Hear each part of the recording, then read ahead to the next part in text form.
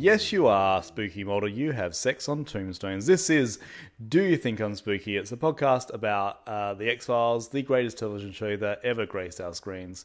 Debatable. My name is Paul. My name is Debatable, Scully. And my name's Foxy Paul. We also host another podcast that this came out of called Living in the Past. We go through the 90s a month at a time. But today we're talking about season 1, episodes 12 and 13. We've got Fire and we've got Beyond the Sea. What did you, before we get into like a beat by beat, just a general consensus about these? Yay or nay? Definite yays. I feel like we're now in the groove of X-Files. These seem like sturdy episodes where like good standalones. I'm not missing aliens at the moment. There's good character developments. No real mention of aliens in any of these. So let's get right into Fire because there's a lot to talk about. So let's get into that.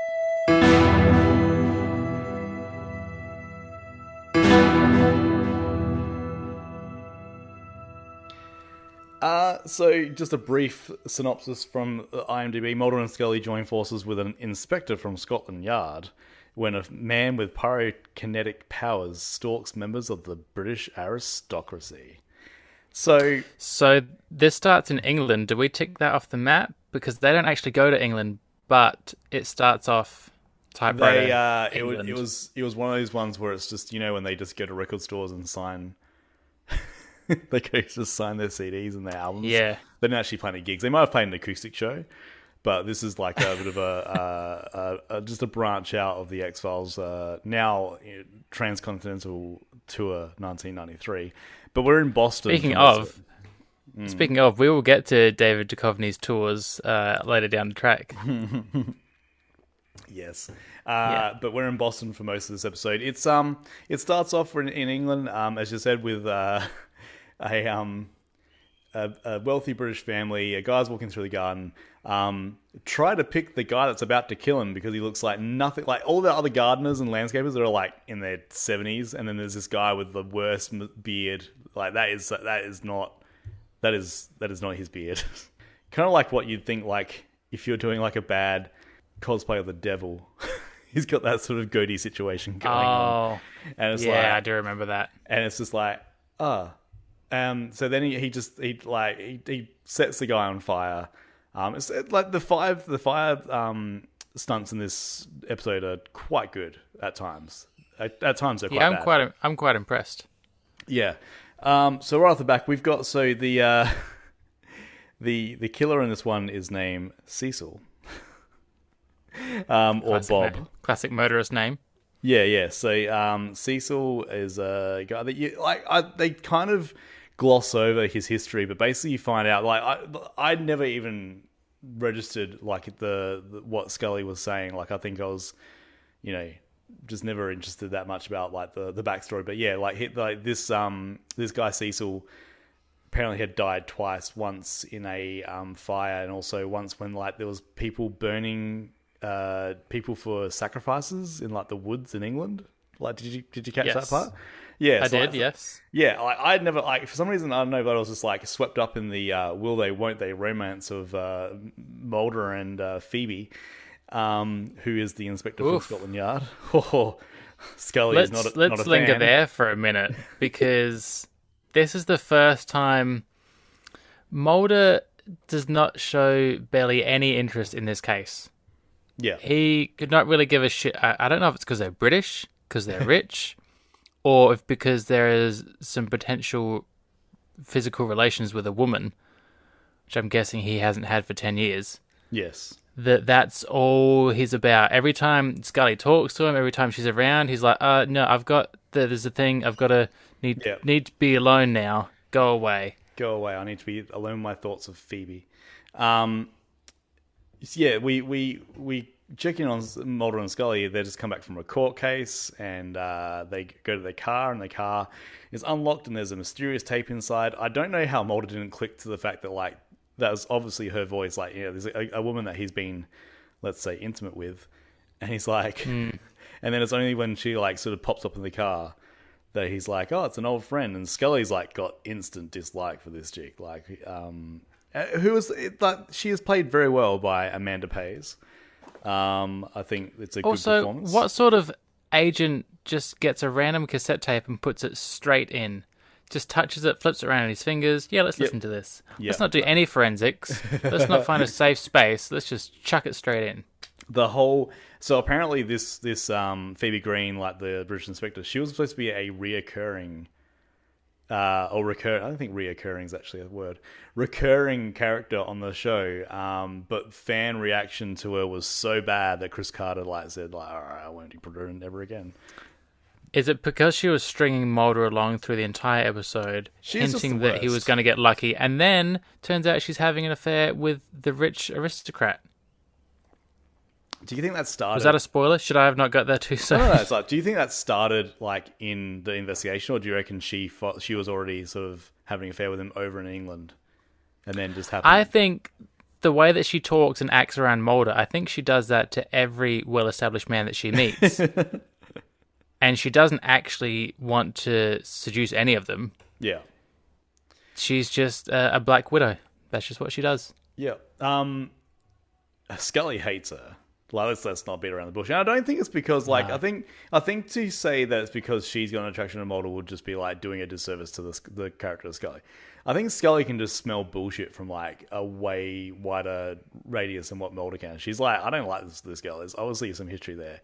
You're not focusing, and there's got to be some history. She's also never really acknowledged Scully. She says 2 words to her through the whole episode. Oh, yeah, when she says bye, she's like, oh, bye-bye. And then, Scully does that little wave. That wave is amazing. That's just yeah. Don't even. Scully's good in this. I like it. She is. I like a bit of a, yeah. They go to an arson expert, and I wanted to just pull up. This guy likes fire a lot. Remember the Unsolved Mysteries episode with the guy that's enjoying the fire too much and he filmed it? No. Can you we found him. Remind me? Can you remind me? What does he sound like? Look at the flames. Look at them. Oh, look at the flames. That guy? Remember that guy? Oh, yeah. Yeah, he works for the FBI now. I knew it. I want to say he does this thing that there's a certain... So... Because he's got this sort of wistfulness about him. He's like, he's a little bit Turtle Dovey from Home Alone 2. But he says this is the thing. Well, I've seen fire bend around corners, seen it bounce like a rubber ball. Fire's got a certain genius, a certain demon poetry. Dude, you can't fuck fire. He sounds like he's set fires in Ogdenville or North Haverbrook. And by gum, I put them on the map. He likes fire a lot, and I like how he sort of crops up again. I would have liked him to be a recurring character, but Is he not?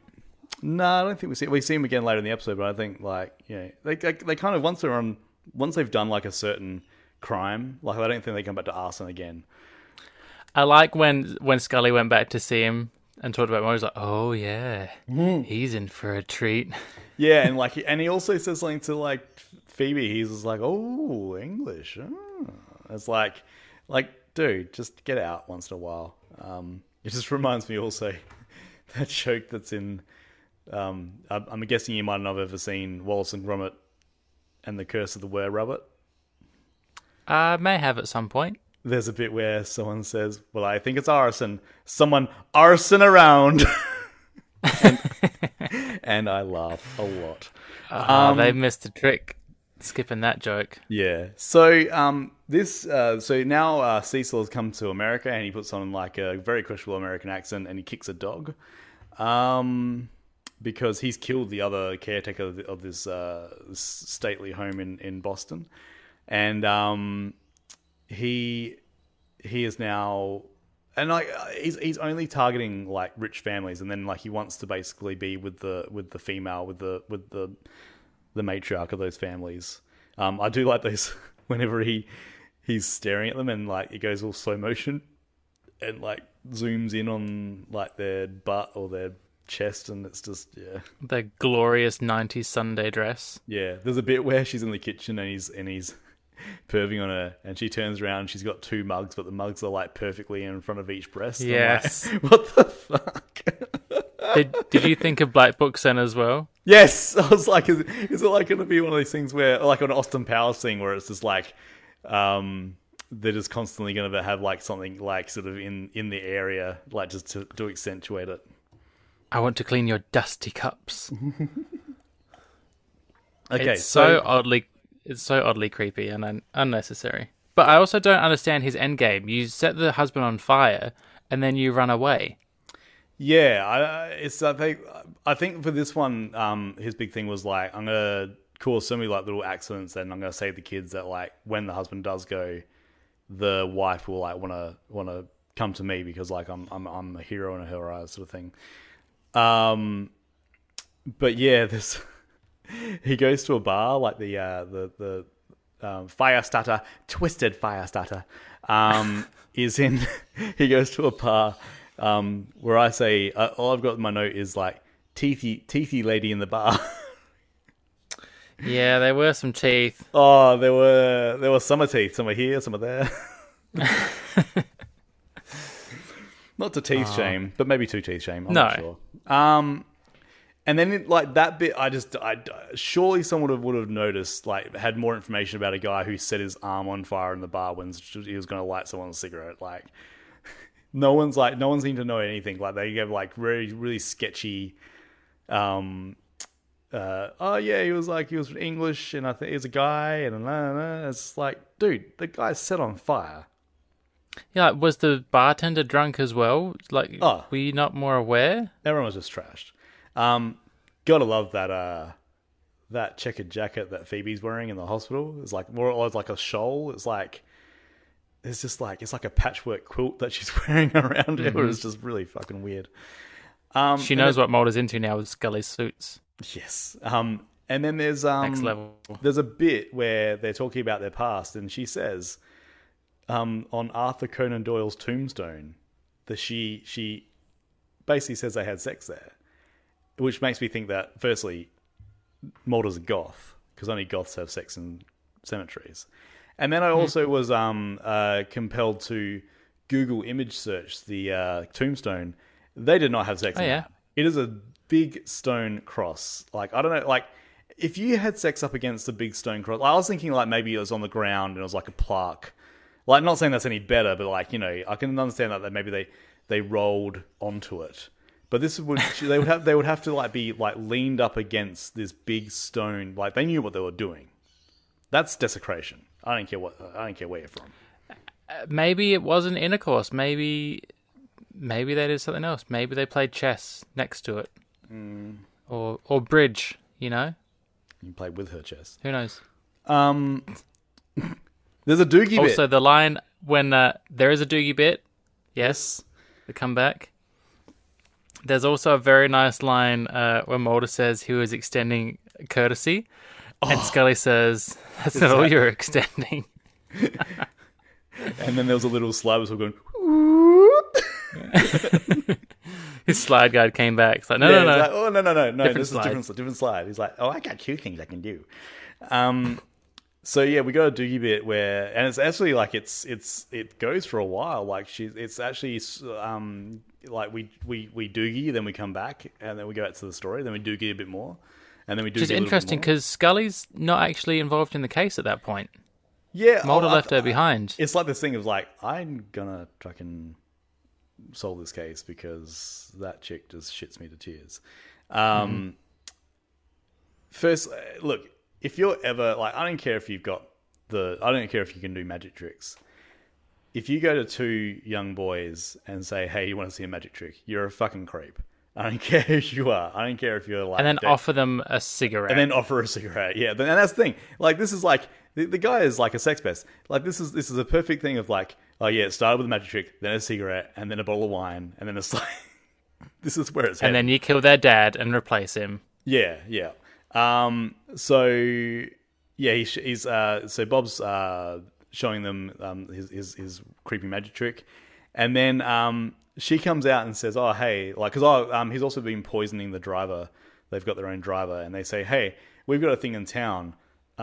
We don't want to drive to it because we're rich. Can you drive us in?" But we have to go and make our own dinner, but we won't drive ourselves. It's weird. It's just like everything just serves the plot line to keep going like forward. I'm just like, it's just like those little bits, and like that stuff gets ironed out as the series goes on. But there's a few times in this first season where it was like, let's just sort of like muck around with the story a bit, just to keep it moving. They really did not do any research on what the life of a British aristocrat is actually like, and it's deeply upsetting. As someone who knows nothing about it, I'm offended. I like how, like, I mean, they are quite British. There's one bit where like the dad meets the caretaker. He's like, "Oh, it's quite a nice chap." That I'm like, "Oh yeah." I like how like Bob's either painted or like found a eerily similar picture of like the wife of the house to hang up in the house. Like, it's just and the husband's like, "That kind of looks like you," and she said, "No, it doesn't." Yes, it your does. Fucking identical twin.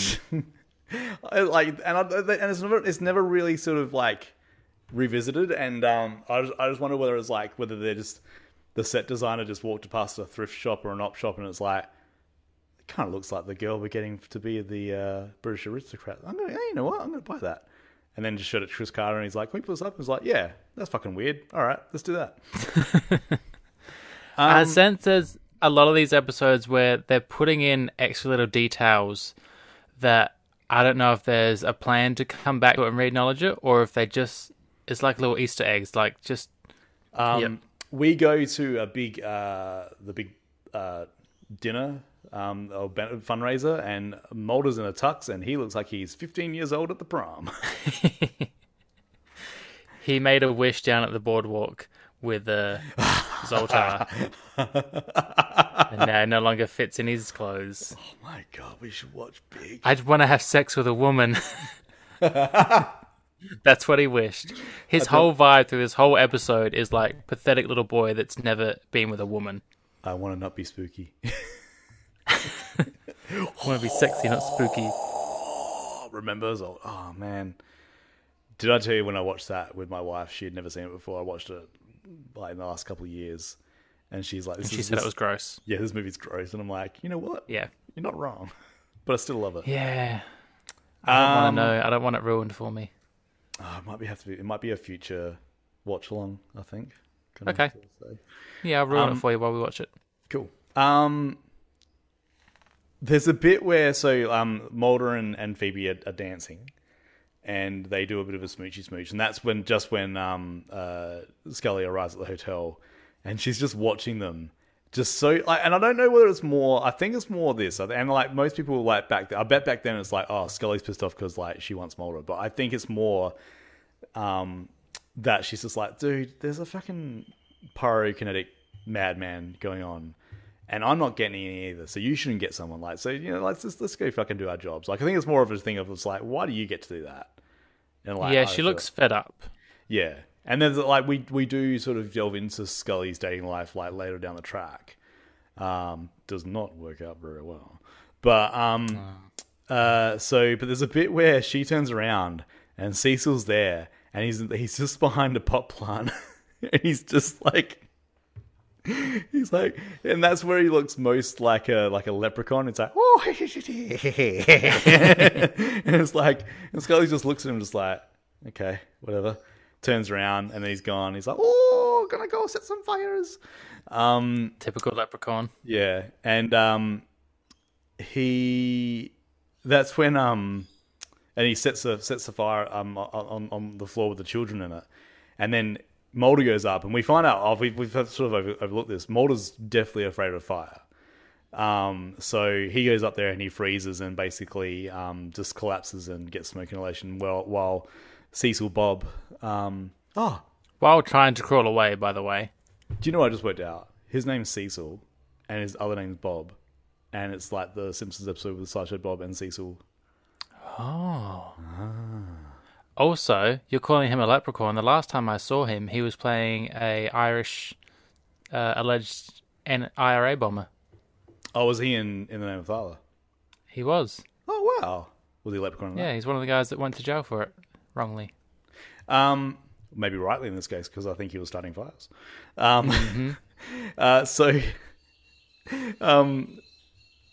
just want to get to this, Mulder's the next day. Mulder's in his hotel room, and Scully's there with him, and they're sort of just like commiserating. He's saying, looking at his nipples. He's saying he froze.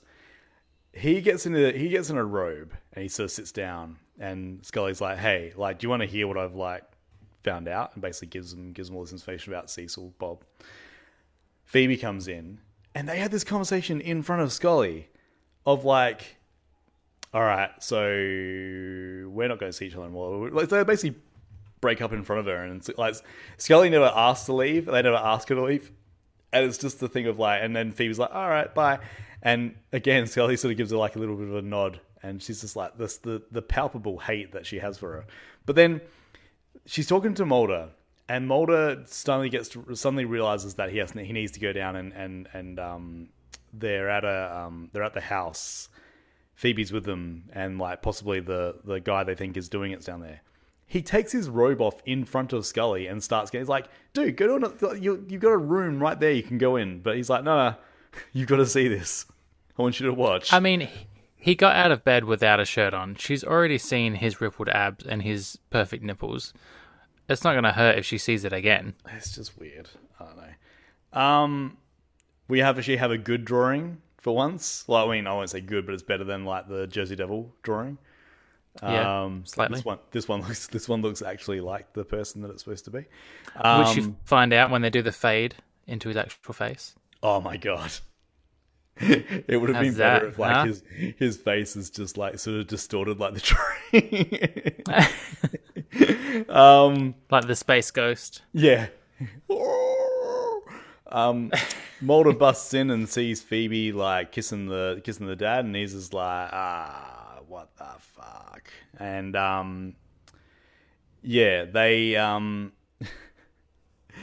they find out that Cecil Bob has basically put like fuel accelerant all over the place.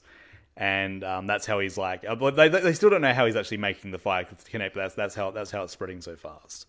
Also, at this point, I didn't realize they didn't actually know who it was, because you forget about the driver. So everyone's assuming it's the driver at this point. Yeah.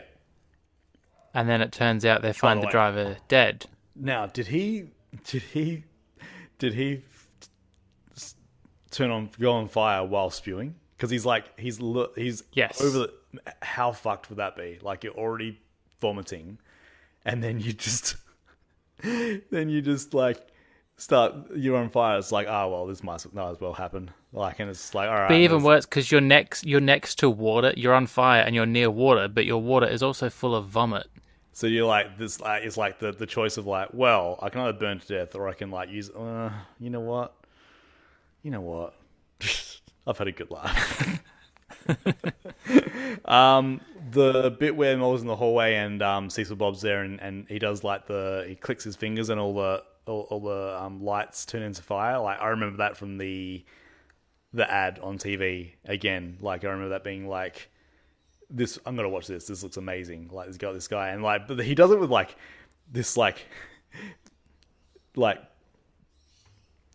He's like a showman. He's like, he's like, oh, and now I'm gonna like set everything on fire. And he's got like a bit of like a swagger to him. Love it. A leprechaun swagger though. It's not a charming swagger. It's a cheeky swagger. It's more of it's a Warwick Davis swagger. It's a Willow swagger.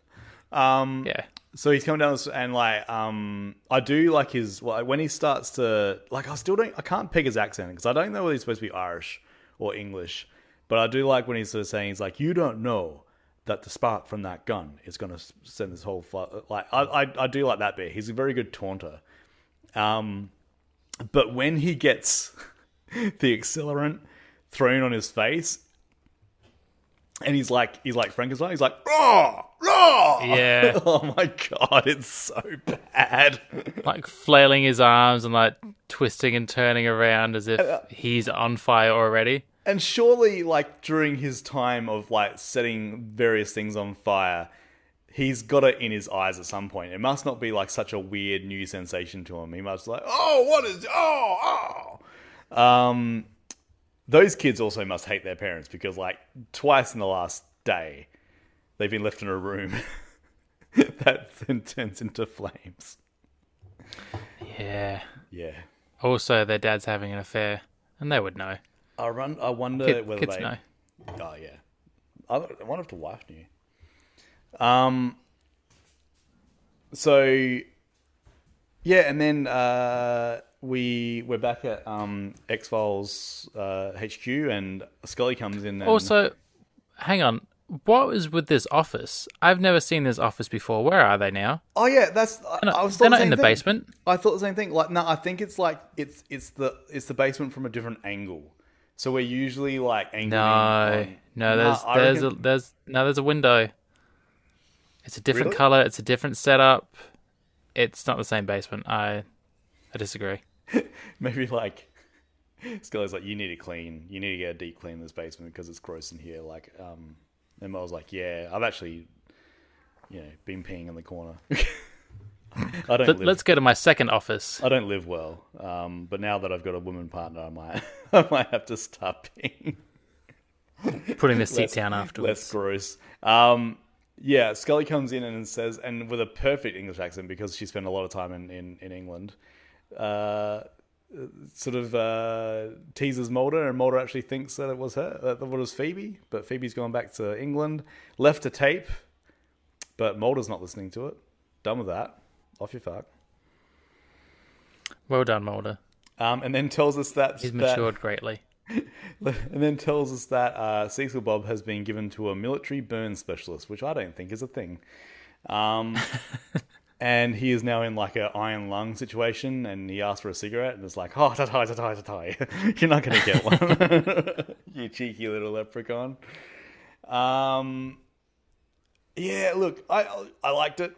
I'm going to give it 2 Lone Gunmen out of 3. I think the whole... Yeah, I know they were going for maybe like they were trying to get like a different audience with the whole Mulder love story thing, but it just didn't work for me. It would have been just as good if Mulder... If it was like someone Mulder had never met before and he just sort of gets a bit of a crush on. Yeah.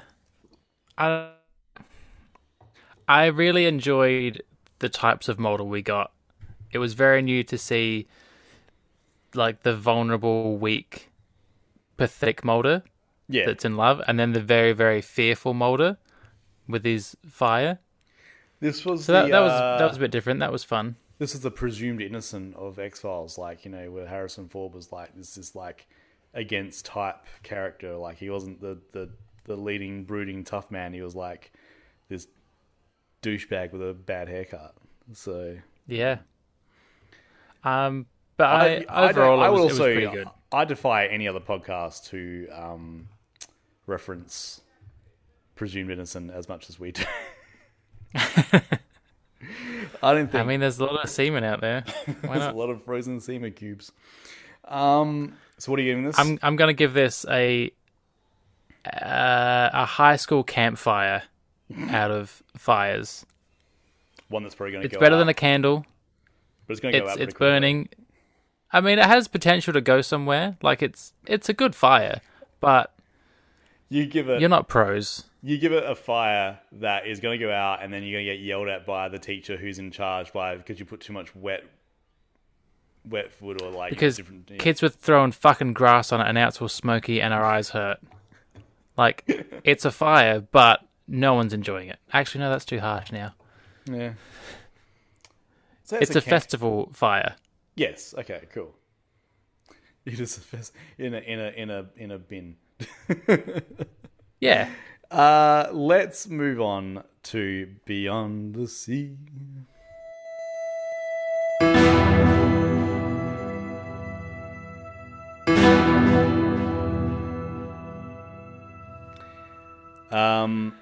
I didn't take many notes because I was enraptured by this one. I think it's quite good. Amazing episode. This could have been a movie.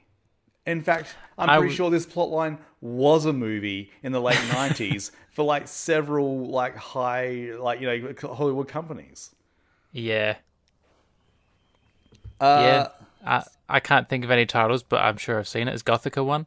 Yeah, Fallen, I think, would be like any of those, like, serial killer. Like, I mean, it is like, apparently Chris Carter didn't like, or the studio, the Fox didn't like it because it was too Silence of the Lambsy.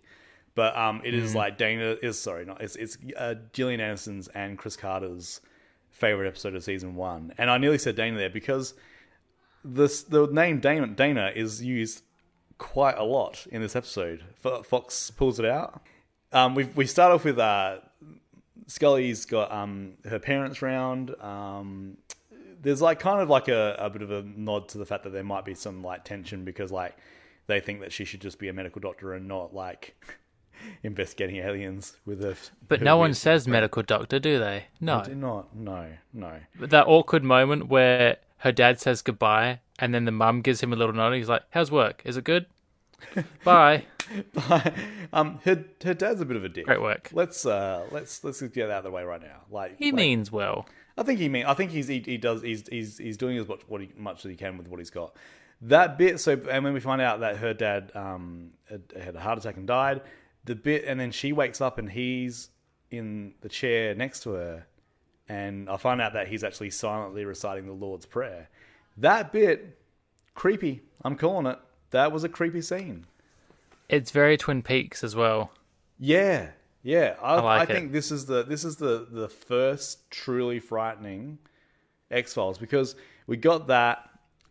We've got and then we find out that there's let's continue the transcontinental X-Files tour of 1993 into North Carolina, and we find two teenagers have been kidnapped, and there is a serial killer on death row that claims to have information about it because he's getting these psychic visions from it, because he reckons that he was due to be executed and then it didn't work. Is that what happened? I think something. No, I think they said he got like a pardon at the last moment. Then they sort of found more evidence and they're still going to kill him. But in that moment, he basically got like all these souls. But that bit there where he's saying that he got all these souls and like that space ghost right there, like those. Yeah.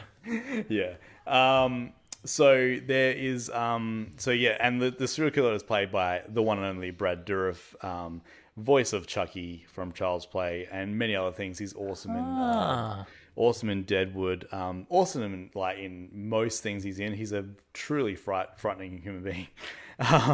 Do you think as a prisoner in a jail you would be allowed 2 little earrings? No, I don't think he'd be allowed like half stuff, like even getting the paper and stuff like that. I don't know whether they would have like that. So we find out that he's got information about this kidnapping case. Mulder actually helped put him away. This is one of the ones that got him sort of some notoriety or like some props in the FBI because he put this one. I don't think they ever. Because Scully mentions a name in the pilot, Monty Props, but they never actually go back to like the case that really sort of put Mulder on the map for the FBI. And I always found that very interesting. I might be wrong, but like I don't think it's ever been sort of referred to again. We will find out. Yes, but this episode is great. It's like they kind of swap roles, and they do a couple of these episodes like over the years, like one where like Scully turns believer and Mulder's more the skeptic. Mulder's like a little bit too much the other way. It's like, dude, you believe in so much stupid shit that you can't believe that like Scully's getting like believing these psychic messages from a serial killer. Until like, pardon me for skipping to the end. So I'm assuming that Scully, in the end, tells Mulder everything, and he's like, "Why didn't you believe? You should have believed. Like, you fucking told her not to the entire episode." He was a bit of a dick. And now all of a sudden you're like, "You should have believed him." Bit of a dick in this episode, I have to say. Like, even when he's trying to be sincere. So, like, let's cut to Scully goes back to work after her dad dies, and Mulder says, like, Dana. And there's a bit where, and like she actually, and I don't know, I think it might have been unscripted because before she responds to him, she even mouths the word. She actually says, she's like, Dana? It's like, no, I'm fine. And I love that it was so like true to their characters. Like she's like, look, I'm Scully, you're Mulder. We don't do first names. You're doing you're first naming me because you're trying to show like sincerity, and I understand that, but like just don't. Yeah. But he keeps doing it. Yeah, that is that kind of fake sincerity. I don't know. I mean, it's flipped from the previous episode where now Mulder thinks that Scully's not going to have her head in it. Yeah. So, like, just stay out of it. Whereas I feel like she should have gone Mulder this whole way and just delved right in. And it's a good episode, but it's so frustrating in the fact that she doesn't just fully, like, I want to know what the dad's message was. Like, go and make the deal, have this guy tell you, just give him whatever he wants, and solve it all. I infer that it's like, basically he's like, of course I'm proud of you. Like, you know, it's weird and stupid, but like, you're my daughter and I'm proud of you regardless. Like, yeah, it's just like, you know, it's like, and because they keep repeating, it's like, you know, it's because, you know, he's my father. Like, you know, it's just that thing of like, you think, you know, in your heart, like, even all this, like, I mean, within reason. Like, if she was out killing puppies, I'm pretty sure she'd be like, I'm so proud of you, Dana. But no, she's like, you know, he's proud of what she's doing. But I think the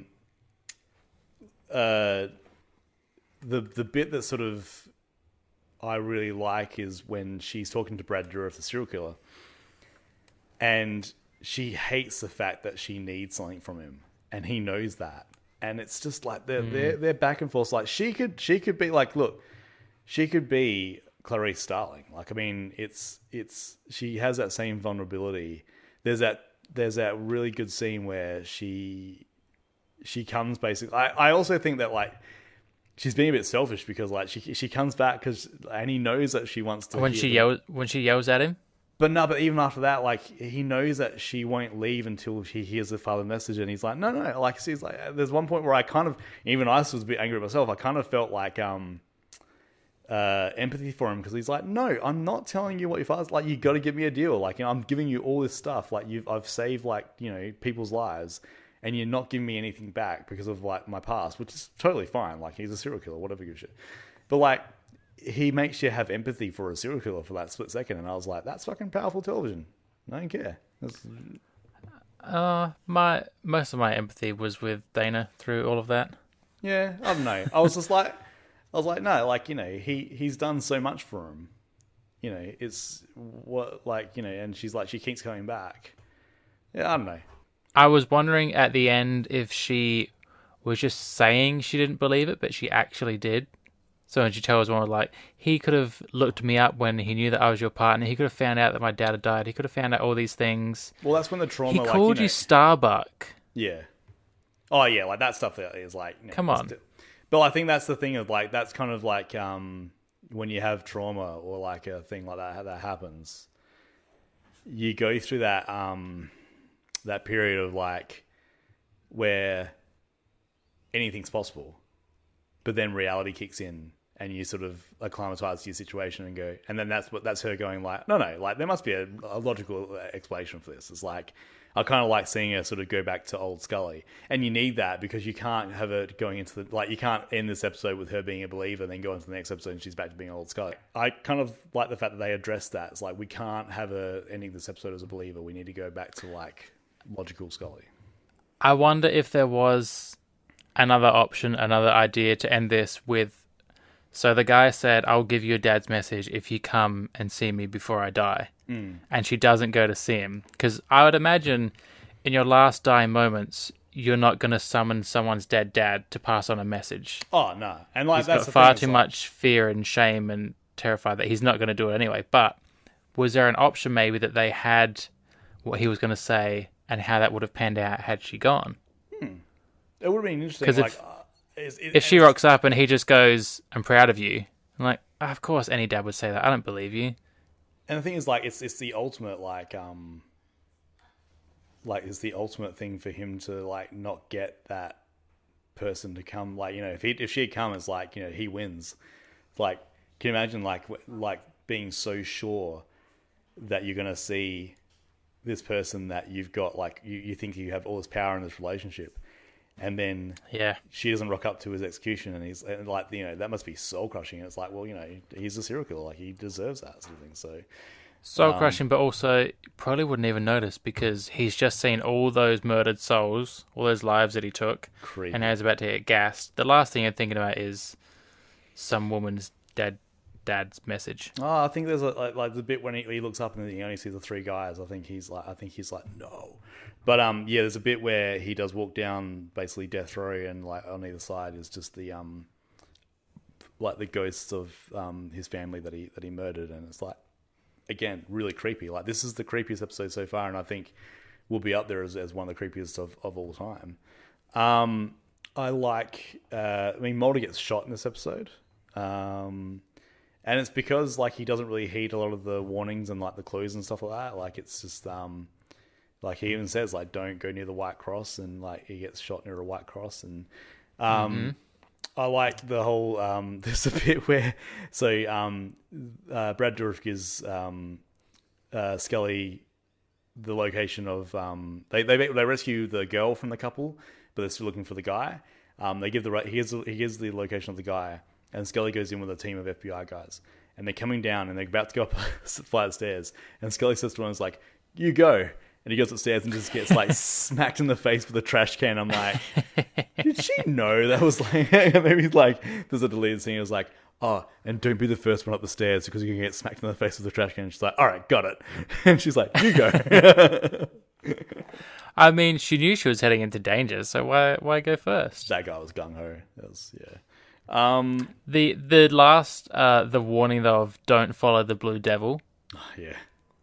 It was a bit of a stretch. Like, the guy falls to his death straight away. There's no chance that Scully would have had time to run after him and also fall to her death.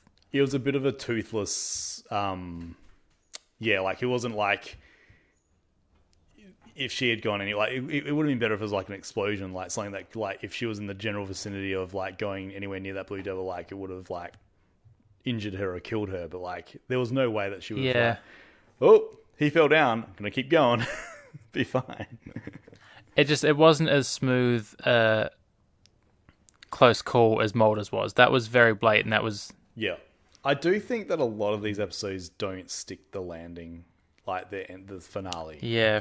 Like, I think that's maybe, like, something that we see carried on throughout the entire series. Like, I just think sometimes they just, I don't know whether it's just, they don't, maybe it's one of those things where, like, they said, like, we've got to cut out a bunch of shit, and we need to, you know, we're over time sort of thing. But, yeah, I will say that, like, in a lot of these season 1 episodes, the ending is very regularly, yeah, not great. So...